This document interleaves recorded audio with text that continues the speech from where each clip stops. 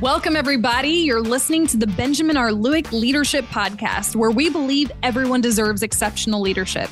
Benjamin brings more than 25 years of leadership and team development experience to the table as he sits down to chat with other seasoned industry leaders and talk through real workplace issues.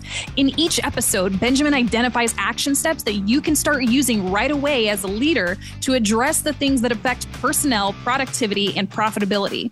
Join us in today's episode as we explore practical and tactical ways that you can create a workplace environment that increases revenue, productivity, and motivation while decreasing stress and personnel churn.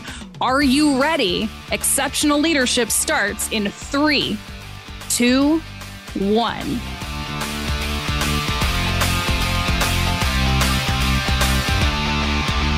Hello, everybody, and welcome to today's episode. I am so excited. We've got an amazing guest with us today. His name is Michael Lush. He's the founder and CEO of Lush Enterprises, doing business as Replace Your University. It is an education firm specializing in real-world tactical financial strategies that teach thousands of Americans how to get ahead and stay again. So his clients include executive pastors, the CEOs of major corporations, bank executives, mortgage executives, best-selling authors, and most of all, the amazing blue-collar Americans across this country. Before devoting his efforts full-time to Replace Your University, Michael is a 17-year veteran of the mortgage industry, serving at capacities from loan officer to senior executive, where he first learned that a mortgage is financial crack to middle America. Michael's authored the best-selling book, How to Replace Your Mortgage, How to Pay Off Your Home in 5 to 7 years on Your Current Income. He's also a contributing author to Forbes, New York Weekly, and Market Daily, to name a few. Michael's a devoted husband and father to 5 amazing boys, where he instills a life focus on faith, family, finances, and freedom. When he's not in front of the camera, Michael can be found on a family farm tending to his livestock and spending quality time as a hunter with his boys. Welcome, Michael. It's great to have you on the podcast today. Yeah, it's actually a good day to, as you do my bio, to wear camo, I guess, right? As a hunter with his boys, and here I am wearing camo. I've got a buddy that he's actually a partner of mine. I didn't mention this either. I also own a joint venture of a publicly traded bank, and my partner on the bank side, it doesn't matter if it's 30 degrees outside or 20 degrees outside. He's got shorts on. He's got the sweater vest, a polo underneath, a visor, and golf shoes on. And I always make fun of him. I'm like, dude, you're always prepared to play 9 or 18 holes. He's like, dude, you're always prepared to kill somebody or something. Because I'm always in like some kind of fatigue or tactical pants and whatnot. So I was like, that's a true story. It is humorous. You know, you and I must have picked up on the same universal wavelength, because I'm sitting over here in an OD green polo shirt with 511 tactical pants on. You know, being prior service in the Army, I guess some things die hard. I'm just not a fashion guru, and I like what I like, and I have a plethora. Like, for instance, Costco. Costco has what I think is the most comfortable T-shirts. It's the 32 Cool. And every time I'm there, I get a pack of black 32 Cool T-shirts. And I would say for 6 or 7 years, that's 90% of the time. And my wife hates it. She's like, you've got to switch it up every now and then. But it's easy. I just wake up in the morning, put on a black T-shirt and some tactical pants, and head off to the office. Absolutely. No, the majority of the stuff in my closet is blacks, grays, blues, greens, tans, things like that. Well, if you know my wife, of course, she loves her neon colors. Everything's super bright and stuff like that. But I'm like, hey, black's the color.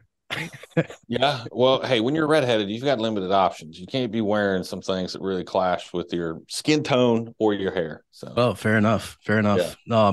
Going through your bio and everything, it sounds like you have a really amazing professional background. Is there anything that you want to kind of expand on to set up some of our conversation today around leadership and team development?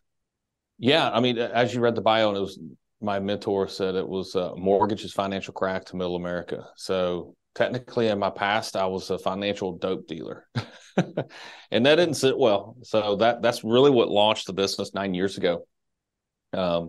Was I decided I can't do this anymore. I'm really living a lie. You know, here I am as an executive with, at the time, a federal bank, and overseeing mortgages and, thousands of mortgages. And then here I am in my own personal life. I'm like, I would never consume a mortgage again. It's archaic. It is financial crack to middle America. But here I am overseeing that. So I just felt like a fraud and a fake. And that's what forced me to launch the business. And, when you talk about leadership, I was a one-man shop for like a year and a half. I didn't have any help. But now that we're at the capacity we're at, it's funny because it's almost like I was a leader because I was a senior executive and having to manage all these people. And then when I became a solopreneur for a while, and even after I finally brought somebody on to help, we were still a small company, like 5. And now, I don't know honestly how many we have spread out through the different verticals. Leadership is having to come back up again. And I'm having to invest in myself to either relearn or, really develop these other folks that are really counting on me to step up and lead. So, I kind of got into entrepreneurship so that I didn't have to manage people and babysit. And I'm not saying I'm doing that now, but that's what I was doing in the mortgage industry. Now what I'm doing is cultivating future entrepreneurs. And everybody here feels like they have a piece of the pie and they own something and they can kind of control their destiny. Where before I was really just cultivating an arena of employees that, it was a 9-to-5 mentality and they had to show up to get a paycheck and just do enough. So I really like the direction that we're headed in. And now that I'm having to pour into myself. It's really interesting what you said there. A couple of key things that I want to extract there real quick is like you were talking about how in business, a lot of times, especially when it comes to business ownership and leadership and stuff like that, there's seasons for personal growth and development, seasons for building a team, seasons for stabilizing and mentoring a team and things like that. It's not always just grow, that grind hustle culture 24/7. It's very seasonal. And talking through that piece, you're looking at it's very organic. You started off with this whole team of people and transition from this mindset of, like you said, kind of babysitting people who don't have any kind of ownership, don't have any buy-in. They're just there to punch a clock and do as little as they can to not get fired. A lot of times is what I've seen. Right. To now you're creating this environment where you're empowering people to show up as the best version of themselves. Right. Use kind of a phrase that I repeat a lot. Yeah. So it's funny because we just had a recent conversation on this topic too, as a company, because, in the past we were, multiple 7-figure company. And now that we've grown and scaled, one of our coaches, Ryan Nadell, amazing human being, very talented and bright person, but he's kind of our consultant and kind of helps businesses scale to the point of sale. We don't want to sell, but you should always build a business and position it and have everything structured so that it's attractive to a sale, right? Absolutely. So that's kind of what he's done. And we had a very serious conversation recently where he's like, now that you've kind of built this up, you're kind of at a crossroads where, in business, you get above, 50, 75 million a year in revenue. It's no longer a lifestyle business. And he said, I'm just going to be honest with you guys. You have built a lifestyle business. And here's the thing. You got to take it with somewhat of a grain of salt, because to Ryan, hundreds of millions of dollars, everything to him is lifestyle. So, I think we worked really hard to create this lifestyle business, but I get what he's saying, that the commitment to get into the 9 figures is a whole different type of commitment. And that's what he's having to do in his business. And, different circumstances. He's got 1 kid, I've got 5. And he says, yeah, there are moments that I'm going to miss out on because I'm underwater for 2 or 3 years. And this is a company that he bought into that 2 or 3 years ago, $3.5 million. Now it's doing close to $100 million a year in revenue and just had a valuation of $325 million. So he's like, I've got another year or 2 in this business and, we're going to sell it. And that's when I can start relaxing a little bit. And so he advised us. He said, you guys need to come up and make a decision if you want a lifestyle business or if you're willing to commit to that level. And, like, for instance, he was having meetings on Christmas And he's like, I'm not home. I'm out in Salt Lake City. My home is Columbus. So yeah, I'm having meetings because what needs to be done is not done. So we're going to meet even if it's Christmas. And all of my partners, I've got three, they're all family guys. We're also all Christians, and we will not sacrifice something for the almighty dollar. We just won't. We won't sacrifice time with family. And we've kind of built this. And the reason why he calls it a lifestyle business, I haven't worked a Friday in years. So Friday, Saturday, and Sunday, I just don't work. I put the phone down, and the goal is to eventually move the needle and my hyper focus to a 3-day work week, and then not work Thursday, Friday, Saturday, and Sunday, because I want to own a business. I don't want the business to own me, right? I don't want to be technically an employee of my own company. So we had to come up with a decision. And actually, the decision that we made is a bit of a hybrid where we're like, all right, we're still going to continue to scale. But as soon as we feel like we're having to sacrifice things, we're going to do it in 90-day sprints. So, hey, for 3 months, we're going to go underwater, hold our breath, grind things out, get things done. And we call it boulders and level 10 meetings and things of that nature. So we're getting all these things, and we're determining not how we're going to do something, but who's going to do it, right? And delegating to elevate. And then we're going to come up for air. And then we're going to take a company vacation. And then we're going to take a family vacation. And then we're going to sit down and say, all right, you ready for the next 90 days? Cool, let's do this. So we're going to do that until we've kind of sense we're starting to get burnt out. And if we feel like we're getting burnt out, then we hire people like Ryan to come in, and we get out of his way, and then he takes it to the next level. So we want to be the lifestyle business. And most people, society tells you that if you're a business, scale to billions, right? At what price? At the price of your happiness, at the price of your flexibility, at the price of missing out on special moments with your kids or your wife. No, actually, we're kind of building a plan that this year we don't work November and December as an executive team. Everyone else is obviously, they got to put food on the table too, so they're going to have to do some things to keep the company moving forward in a positive direction. That's what everybody's incentivized based on company growth. 80% of their income comes from what they personally do. 20% depends on if the company's hitting its goals and boulders. So everyone is equally yoked to make sure that the company's moving forward. But as an executive team, we want to do what's required so that November and December this year, we're just hanging out with family. We're enjoying the holidays. So absolutely. I mean, one of the things that if you get into business and you start doing this the right way, instead of just kind of adopting a freelancer model or just dabbling into solopreneurship and things like this, it becomes, you have this mindset shift where it's really easy to make money. And it's really easy to scale that and start making more and more of it. And at some point you come to that crossroads decision where you have to decide, okay, well, what are the priorities? How do I rack and stack the priorities in my life? For me personally, my priorities are faith, family, fitness, and then freedom, which freedom includes the financial aspect of it. Right. My personal faith, I'm a Christian as well. My personal faith is non-negotiable for me. That's where I'm always going to start at, because if I don't have that locked in, well, then we get to family. I can't show up as the father, the husband, that leader in my house, in my little family unit there. And then if I'm sacrificing my family, then obviously, it's going to trickle down and things like this. So I have to prioritize family and then my health. Like I have to, for me, if I'm going to spend time with my family, or if I'm going to go do like additional workouts and things like that, it's like, okay, well, I'm going to figure out a way to fit my workout schedule in around my family. And then at the end of the day, it's okay. The prioritization. What conclusion did you come to on that? Because I came to my own conclusion, but I'm just curious when it comes to your fitness, what conclusion did you come to? How do you fit that around your family? Because you've got a large family too, right? I do. I have 5 also. Okay. All right. Yeah. So for me, it's really been a modification of my schedule, starting, for almost a decade, I was in the Army, to where I'd have to get up 4 or 5 o'clock in the morning, and we'd go PT as the sun was coming up. So I'd get my workouts in before the kids were even awake or anything like that. It was really easy.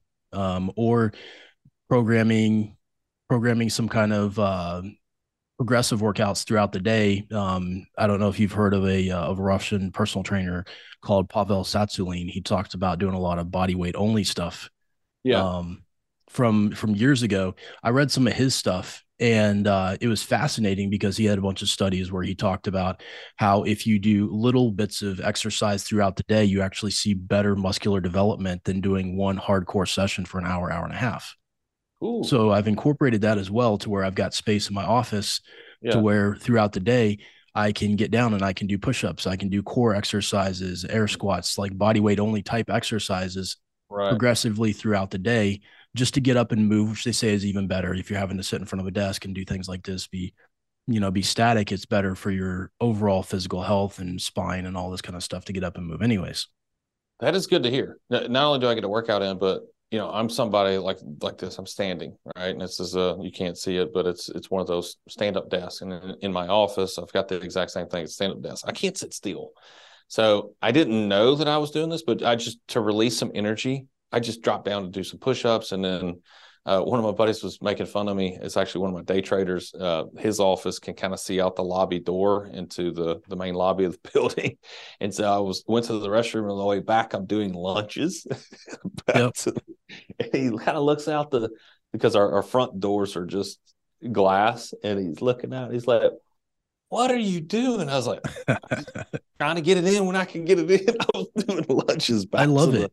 the office. But no, I actually, one thing that I had an epiphany, and it wasn't really an epiphany. It was really a challenge that started by one of my partners, Edmund Fontana, who's the CEO of Replace Your Employer. And he's our real estate guru. And he decided he was going to do dry January. And I was like, all right, I'm kind of looking for a challenge. Yeah, I'll do that. And this was on December 26th. So the day after Christmas, I was just like, why wait until January? And I was like, you know what? We host for New Year's. And I was like, if everybody's coming over, cocktails are going to be shared. If I just start now, December 26th, and I get through New Year's Eve, then January is a breeze. And so that's what I did. And I said, but I'm going to compound that. January 1st, while other people are either hungover or just sleeping in because they stayed up late. And I actually took a nap at like 10 o'clock and then got up at 11:30 to see the ball drop, because I was getting up at 5 a.m. the next day. And I was like, I'm going to get up at 5 a.m. and go work out. So I did. And that hasn't stopped. In fact, I've moved the needle forward to 4:30 a.m. Because I just, with 5 kids, and we homeschool, and 7 businesses, my wife's an entrepreneur, it's busy. So my time needs to be scheduled around that. They come first. And what I come to the conclusion of is either I'm going to do it late at night, like after 8:30 when they go to bed, and which is really going to cut into my sleep, or I'm just going to have to get up early in the morning to do it. So that's what I started doing. And now I'm at 4:30. Next week, I'll move the needle to 4. I'm not going to go earlier than 4, but I read an interesting book called The 5 a.m. Club. Have you heard of it or read it? I have. It's in my my Kindle library. Yes. Did you read it though? It is on my to be read for this year list. Okay. I have not read read it yet. yet. I don't want to give it away then, but it's really cool, because what you'll like about it is it's not, yes, it's telling you how to get up at 5 a.m. and consistently do that, which honestly is not that hard. And I can kind of get into what I do to ensure that I get up. It goes over the science of it, which is really cool. So it gives you an extra motivation, and again, I don't want to give away some of the golden nuggets that you'll pick up by reading the book, but like things that we stress about and anxiety and all that, when you get up early in the morning, it actually impairs your ability to stress and have anxiety. And it allows your brain to get in a state of flow or focus. And so like your big tasks and stuff that you really need to get done and have focus, if you're like me and got ADHD, and it's like shiny object, camera. Entrepreneur brain. Yeah. Which is our superpower, right? It's all about perspective. Some people look at it like, dude, that really, you can't stay focused. Here at my company, I'm the visionary. I'm the CEO. I'm the founder. I have other integrators, right? So my chief operating officer is Matt, very analytical, can stay focused on anything, borderline genius. He controls the meetings. My job is what they call, you chase unicorns. You're good at it. And you come up with ideas and other business ideas and relationships.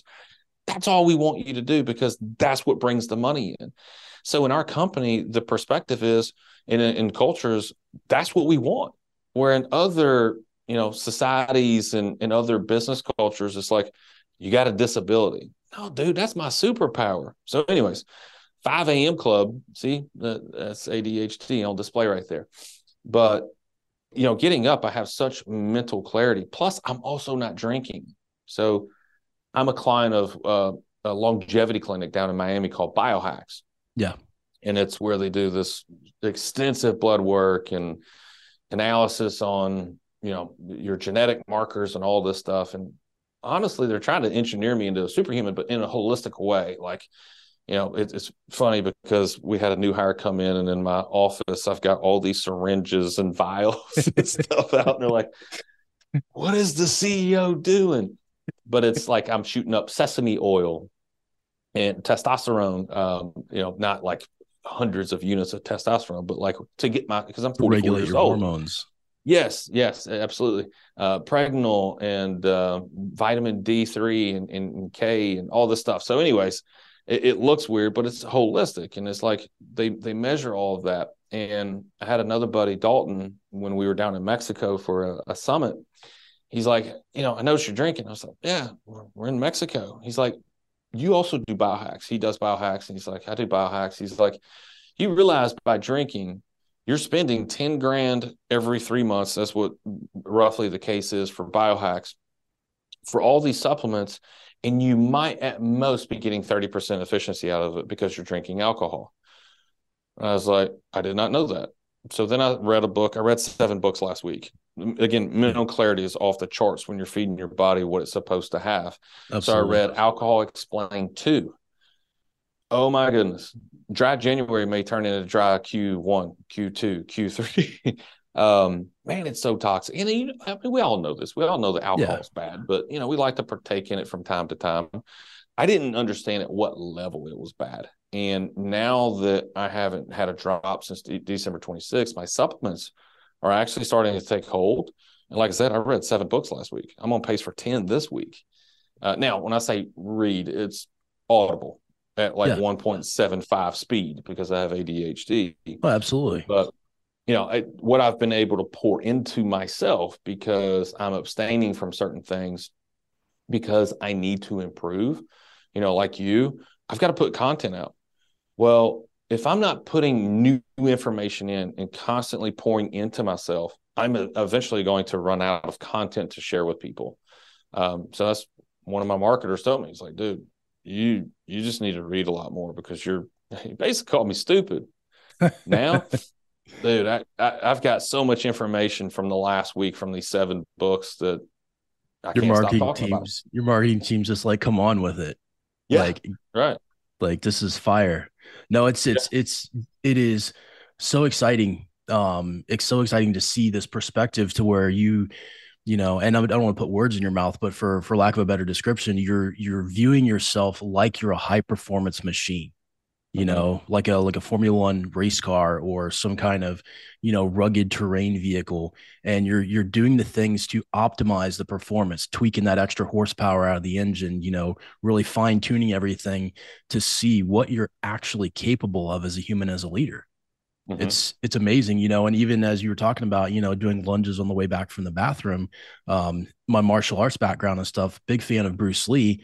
He expressed the same kind of concepts where it's this lifestyle of constant improvement. You take any opportunity, he would work out while reading scripts for movies or while practicing lines and things like this, to where he was trying to maximize the efficiency of his time as a human to see what he was truly capable of. Yeah. One of the books I read last week was Mamba Mentality, Kobe Bryant. Yep. Really cool book, even from a business, especially from a business perspective, I should say. And it really illuminates what his Mamba mentality was and why it set him apart. And I'll be honest with you, talented basketball player, especially coming right out of high school. He was not even 18 when he got drafted. So yeah, athletic, 6'8", 6'9", could shoot the ball, but when you look at him versus some of the other players in the NBA, it was like he's not that athletic. And he's not that great of a shooter, but he was, probably, I would say top 5 all-time NBA player. So in reading the book, it quickly identifies why. And there was the Redeem team, right? It's not the Dream Team, but the Redeem team. Yep. What was that, 2010 or 11? So it's like LeBron, Kevin Garnett, and Kobe was on there, Carmelo Anthony. That was the Redeem team. And LeBron and Carmelo Anthony are talking about how they went out the night before and partied and whatnot, and said that they were coming in to the hotel lobby at 4 a.m. because they went hard in the paint and were partying all night. And they passed Kobe at 4 a.m. and he had gotten done with his first workout. So he's drenched with sweat and whatnot, and he's done with his workout. And they were just like, whoa, that's a different level of commitment. And now it was the catalyst for the Redeem team. They stopped going out and they all started doing workouts in the mornings. But Kobe actually had 3 workouts he would do in the off season, not during the season, but in the off season. Right.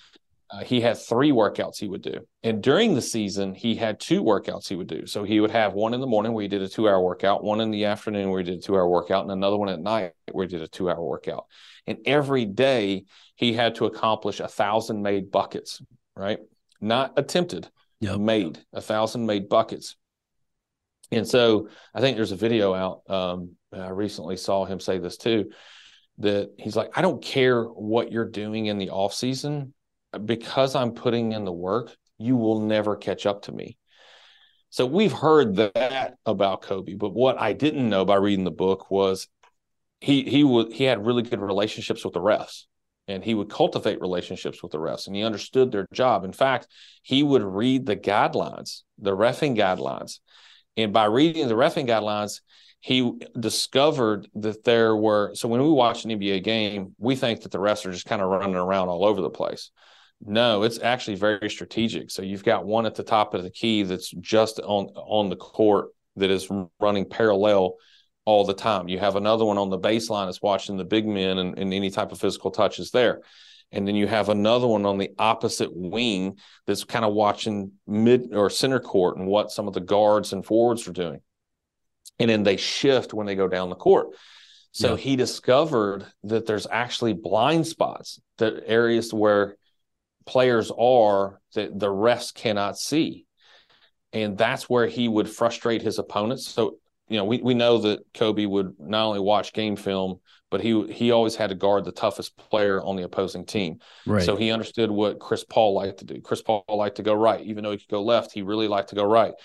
Kevin Garnett and things of that nature. But just taking it to a different level where he understood that there were blind spots on the court, that's where he would bend the rules, so to speak, maybe frustrate his opponents a little bit and get away with things because the refs couldn't see it. And man, that's just a whole different mentality. I mean, that's being a professional. That's being obsessive about the game. And that's a whole different level of commitment, as opposed to, I'm just going to show up and have fun and play ball because I'm talented. Yeah, absolutely. It's it really is. It's that leadership mindset, looking for those opportunities to leverage, strategic openings. We translate that over to business. Obviously, it's like, okay, I'm going to educate myself as much as I possibly can so that it gives me a perspective. So I see things that other people don't see. I see strategic openings to where I can take another advantage. I can, leverage additional productivity or profitability, or, maybe even crack open a blue market, and put out some kind of product or offering that nobody else is even talking about or bringing to market yet, to really create that space for radical innovation in your organization and in your brand. Speaking of which, have you discovered ChatGPT yet? I've heard a lot of hype about it. I have not had a chance to mess around with it yet. Okay. It's going to blow your mind. I have messed around with Jarvis, with the copywriting AI with Jarvis. Yeah, this is different. Well, I would say it's light years. I mean, it's crazy. It's baffling. I'm obviously speechless about it. So we were playing with it yesterday, And this is in real time, in seconds. Like, come up with an email that is polarizing about why people should not consume a mortgage and they should consume a home equity line of credit. 5 seconds, it wrote an email, and we're like, all right, but we want it to be polarizing. Then it starts giving suggestions. Well, we don't really advise that because polarizing could lead to unsubscribes and complaints, which means your email list and domain could get blacklisted. And we're like, whoa. Like, okay, well, then if it's not polarizing, come up with something that's controversial as a headline to grab people's attention. Right. Come up with 5. Within 5 seconds, it came up with 5. Bunch of juicy hooks. Oh, my goodness. And it just, as you're talking to it, within seconds, I mean, you're reading this, and again, it's not even connected to the internet yet. This is just conversations that it's having with other companies and individuals, right? So we read this email, and I would consider myself, and I know this sounds egotistical, but when it comes to financing real estate, utilizing home equity lines of credit, I or this company, we're the nation's leader. We're the gorilla stomping in the mud hole because we've done so much research. I am a banker. I technically own a joint venture with a bank. Matt Workman was managing billions of dollars of funds for Wells Fargo. Derek was the senior vice president at a large, actually probably second largest lender in the country. We are comprised of bankers. We're in the trenches. We know what's going on and what you should consume and what you shouldn't consume. So I consider us the nation's expert when it comes to that topic. Now, lots of other things, complete idiots. That one, we've nailed it. And absolutely. So we're reading this email and we're like, that is spot on. And we were watching another video where it was being used to do a dissertation on, I forget a topic. And within 45 minutes, it spit out a dissertation on a topic for Harvard. It was Harvard Law dissertation. Yeah. Professor read it and said, I'd give that an A. And it did it in 45 minutes. So one of the marketers and copywriters that connected with on social media had a great take on it. I really liked it a lot. He said, this is an incredibly powerful tool, but like any other tool, it's only as good and effective as the person wielding it. So if the inputs that you give it and the parameters that you feed into it aren't insightful and don't have purpose and direction, then you're going to get a lower quality result than someone that's really clear about what they want from it. And they feed in very specific, very targeted, niched inputs. Right. I see it as something that can compete against Google. And when somebody mentioned that, I've got a publicist. My publicist is Christine Haas, and she mentioned this, I think it was last week. Like, Google's on notice. I'm like, I'm only thinking in limited versions that this thing can be used for email copy. And then when we start playing with it, we realized the capabilities are much greater than that. And now that we're playing around with it, I was like, now I totally get why it could put search engines on notice, because Google is indexing websites. This is telling you exactly what you want to know without having to click on anything else. So you just talk to it and say, hey, what about this? And it's not even connected to the internet yet. Absolutely. So shifting gears slightly, utilizing like all of these different technologies and all these different mindsets, we've had kind of a glimpse into a little bit of your journey as a leader and evolving and things like this. Along the way, what are some of the challenges that you've run into? You talked about starting off, coming out of corporate finance and things like this, starting off as a solopreneur and then building a team that grew to 5 people and then multiple people in multiple verticals across all your brands. What are some of the biggest challenges that you've run into, and how did you effectively deal with them as a leader? Or on the flip side, what mistakes did you make that you learned incredible lessons from as a leader? Oh, that is so easy. So the reason why it's easy, it was a painful process, but one I weathered and became out victorious in the end. But during the process, it definitely stifled the growth of the company. We could be where we're at a lot sooner had we not gone through what we went through for about 2 years. So about a year and a half into building this company, I built a course and, already had clients, and I got it off the ground and it was profitable. And, that's a hard thing to do. I mean, anybody that is a business owner and you're profitable, pat yourself on the back, That is not an easy thing to do, especially in Absolutely. this kind of market where it's financial education. Dude, that's a boring topic, right? Absolutely. It's very Now, competitive too. yeah, extremely competitive. Now, I happen to be in a niche market where I'm telling you that mortgages suck and they're financial crack to middle America. And I used to be a dope dealer. So let me tell you how to get off the addiction of mortgages. It's a great disruptive position to It approach it is. It, from. it helps. It definitely helps. And here's the other thing. I had thousands of people that I had doled out mortgages to, and I'd kept that database. So I had a list that I needed to call and apologize and say, I thought I was doing the right thing, but I actually screwed you over and I need to fix it. So that helped.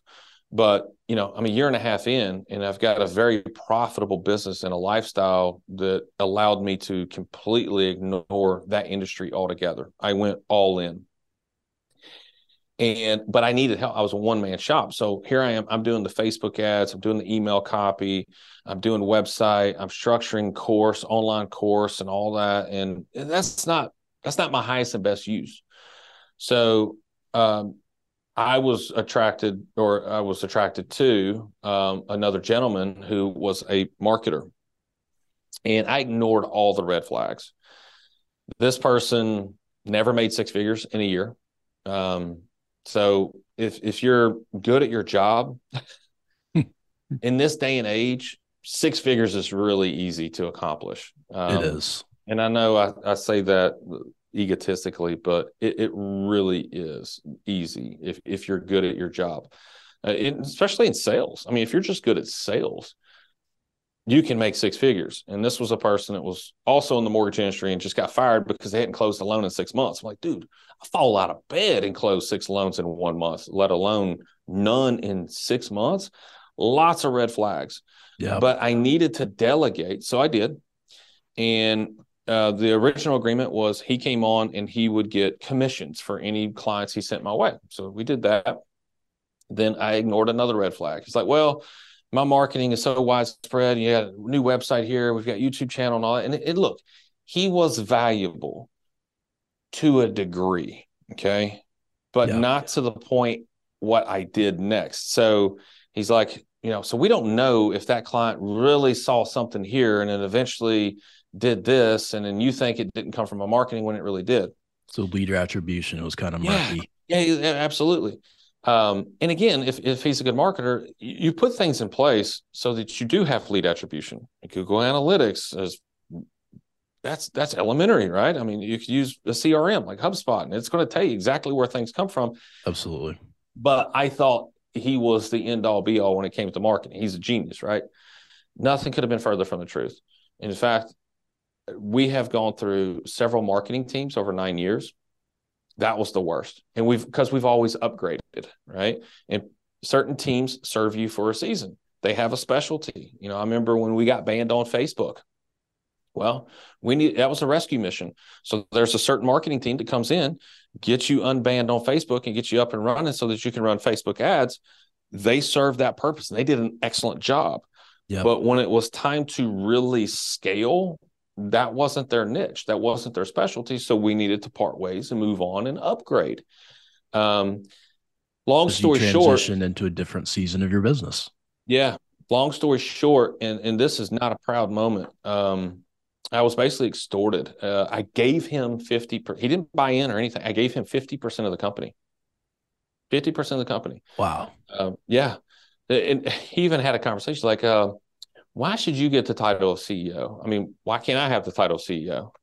I was like, because I founded the company. I mean, it's kind of a no-brainer, right? But again, a red flag. It's like this dude's ego is really getting in his way. And I just didn't man up and just be like, dude, sorry. I got too many red flags. You've never made six figures. You're actually not good at your job. And apparently ego is an issue with you because I'm getting all the attention because I'm actually the one teaching the material and you're just helping bring the clients in. This ain't going to work out. I didn't. I just wanted things to be smooth. And, when I say extorted, it was like, if I'm not going to be a partner, then I'm just going to take my ball and go home. So the website comes down and all this comes down. I was making good money. So I was just like, all right, whatever. You can be 50-50 partner. Fast forward, jealousy. Because, if we go somewhere, people don't know him. They know me. I'm the one that they saw on TV. I'm the one that they see in the YouTube videos. I'm the one that see in Facebook ads and whatnot. So they're asking me to sign a book and whatnot. I remember he's like, hey, I wrote a book. When I say I wrote a book, I wrote that book. I didn't, now he helped publish it, but I wrote every word in that book with the exception of a chapter where I wanted my mentor to talk about infinite banking concepts. So he's like, hey, we need to do some headshots. So I've got this guy that's going to do headshots for the cover of the book. I'm like, no problem. So I'm in the car and all of a sudden I notice he's kind of dressed to the nines too. It's like, you got a meeting? He goes, no. He's like, man, I thought since I kind of organized these people to kind of help get the book on Amazon that I could be on the cover too. Big red flag. Yeah. The only benefit was it made me look skinny. But other than that, I'm like, again, another moment that I'm embarrassed about that, it's almost like I'm a different person now where I'm extremely blunt and have clear communication and conversations with people, but I was just like, whatever. Then he started calling himself the co-founder. And I'm like, co-founder of this company? Dude, you came in a year and a half. Well, the website, I helped build the website. So I co-founded the website. Okay. But he would always leave that off, right? I'm a co-founder. Then he became the co-author. So he was on the cover of the book. So he called himself a co-author. I'm like, you didn't write anything. You didn't come up with any of these ideas that are in here. So it ended up getting to the point where his jealousy and ego was so much that he actually sued me for my half of the company. And it was reading the claims. It was really an insight to, a mental disorder. And it ended up becoming embarrassing for him. And he ended up, having to part ways with the company because if it actually went to court, he was going to be in some serious trouble. So, because he had made claims that he was stating I was doing that we found out that actually he was doing. It's actually legally inaccurate. Oh, not just inaccurate. We found out he was actually the one doing it. So it was like this weird mental issue that obviously he's dealing with. It really came to light during that process. Never. So the point of all that, never have a 50-50 partnership. It's a terrible idea because when we were 50-50 and I came up with ideas that would move the needle or we need to do this or we need to cut this expense, he would absolutely disagree with it to the detriment of the company just because we were 50 and there was nothing I could do.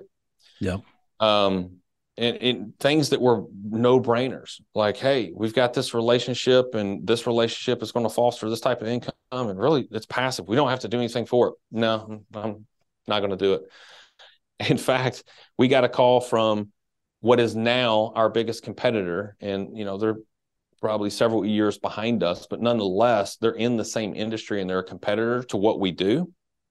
And they called us years ago and said, hey, this isn't really our specialty, but this topic is a really good lead magnet. Our specialty is this over here, like real estate investing. But this, we're not bankers. We learned this from somebody else on a webinar. And how about we just become affiliates of you guys and we'll send you all of our business and we get a 30% cut. Now, Benjamin, how does that sound to you? That sounds fantastic. I mean, as long as the legal paperwork is in place for the finances to where everybody's on the same sheet of music and there's no chance for anybody to get squirrely when it comes to getting paid. I mean, at face value, it sounds like a terrific opportunity. It's free money. I'd jump at it. It's free money. And exposure to a completely different segment of the market that you don't have visibility in, perhaps. Yeah. Yeah. Well, they're doing all the marketing and driving the leads to us and clients to us. We collect free money, essentially, is what it is. So, I had a conversation with this gentleman. I said, look, I have a partner, and I'll just be honest with you. He's not easy to get along with. So we'll have a conversation with him. Long story short, we have a conversation with him. And I told my partner ahead of time, like, look, dude, their marketing's good. They're generating a lot of leads. They could send us business for free that we don't even have to work for.